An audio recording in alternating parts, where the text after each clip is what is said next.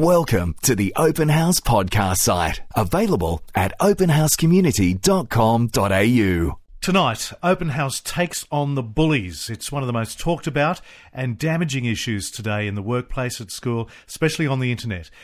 It's been estimated that 1 in 4 students around Australia faces some kind of bullying, with some cases so bad they end in suicide. I have no doubt there are a lot of people stuck in those really tough situations right now for whom you could be a really significant practical help. 1300 40 20 20 or join the conversation on our Facebook page. I want to first go to an expert who's got some interesting insights into bullying, Dr. Tanveer Ahmed, a psychiatrist, writer and commentator. Tanveer, welcome to Open House. My pleasure. Thanks for having me on, Lee. Tanveer, how would you characterise the seriousness of bullying in our society today then? Look, it's difficult to quantify because it's a subjective measure. So one person's robust debate, if you like, or robust discussion is another person's bullying. So reported bullying has increased, be it in the workplace, be it in the schoolyard as well. But in terms of it as a problem, my own impression is probably reduced somewhat because we're much more aware of it. I think so playgrounds are much better managed. We have teachers, school counsellors. I think the awareness of the problem and its potential ramifications, particularly on vulnerable kids or vulnerable individuals in the workplace, is much more profound. Particularly, it's also shifting in different directions, such as cyberbullying, which is more challenging. And I think they're definitely, new frontiers of this type of problem. But overall, I don't think the problem is worsening. I think the use of the terminology is gaining credence, as is awareness. So I think there's more talk about it, which feels like it's a bigger problem. But I think the actual nature of the problem, at worst, is much the same, but is probably improving. Why do you think it is that cyberbullying has taken off as it has? Is there something about the internet, or is there something about us that has attracted a lot of bullies to that arena of life? Look, on one level, bullying is just a part of human behaviour. It's really about social hierarchies. It's about expressing rank within social hierarchies. It's about dominance and power, and they're just innate parts of human activity, human interaction, human nature. We'll vie for power, we vie for social status, we vie for resources, and that can take many forms. Now, we obviously regulate that behaviour as much as possible in a kind of social, civilised environment. Now, what happens on the internet? A few things. On one level, the internet just channels many aspects of human nature, but it also disinhibits some of that behaviour. So often we don't feel we feel anonymous with many interactions on the internet. We can pretend to be other people. We don't feel as responsible for our actions because it feels very distant. We also can't see how it affects other people. We don't get the social cues. We don't see someone burst out into tears or become upset or angry.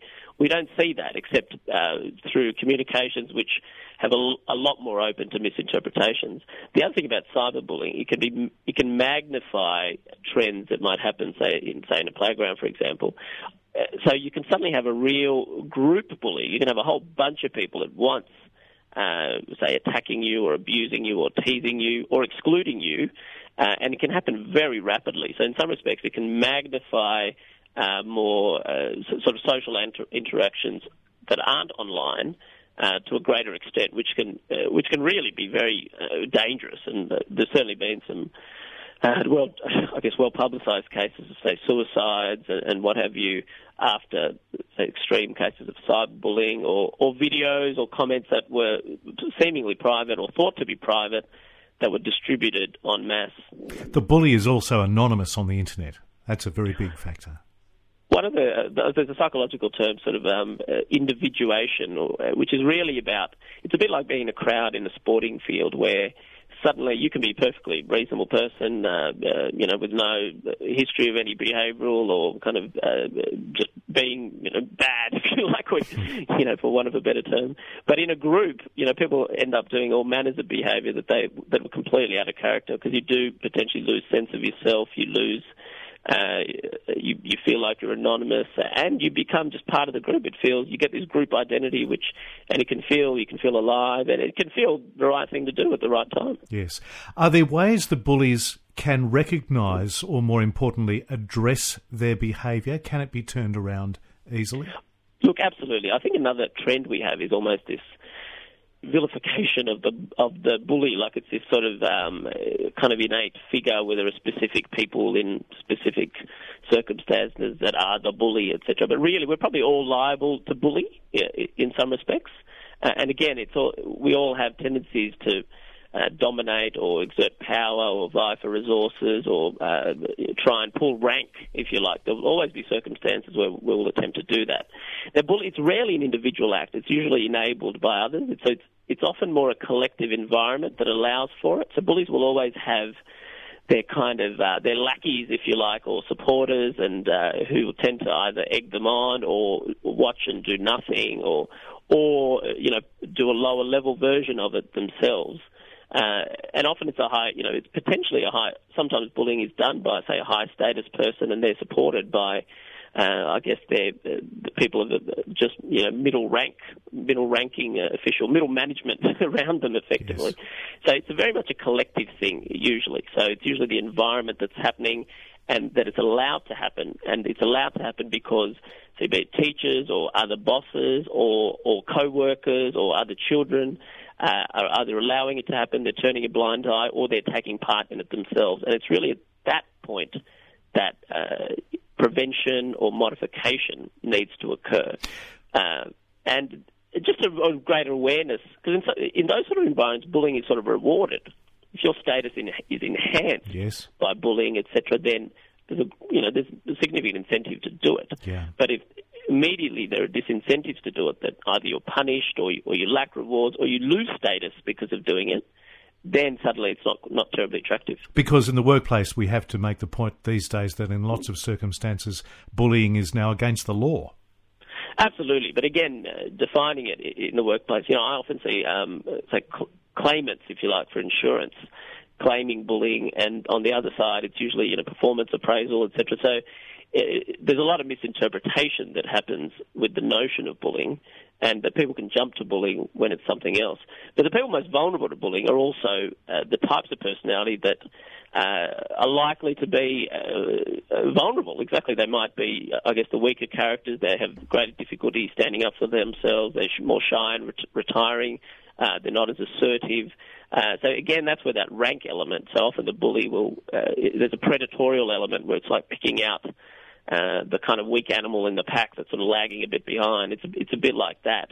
So that awareness is very important, and those people can be particularly vulnerable. But they also need to be taught either techniques or some sort of training or education about how they are what avenues are there for them to stand up for themselves. And that may not involve punching the bully out or something. It could be, okay, where can you go to ask for help or express your concerns, etc. Be it, telling the teacher that you've experienced this, or telling, say, a different manager away from your immediate workplace. Those sort of avenues need to be available in whatever environment the bullying is taking place. So if I'm a victim of bullying, and I'm especially stuck in this situation, feeling very much alone, what's your advice going to be to me about how to deal with that then? Look, at the most basic level, any sort of, abuse or mental illness, a range of things, there is a natural tendency to feel very isolated and very distant from others. So I guess at the most basic level is to say that you can be helped, because often there's a feeling that they can't be helped, that they're all alone through it. And then really it's critical that if nobody else knows, then nobody else can help. So then it's really working out what's the appropriate method to do that. So be it in a workplace.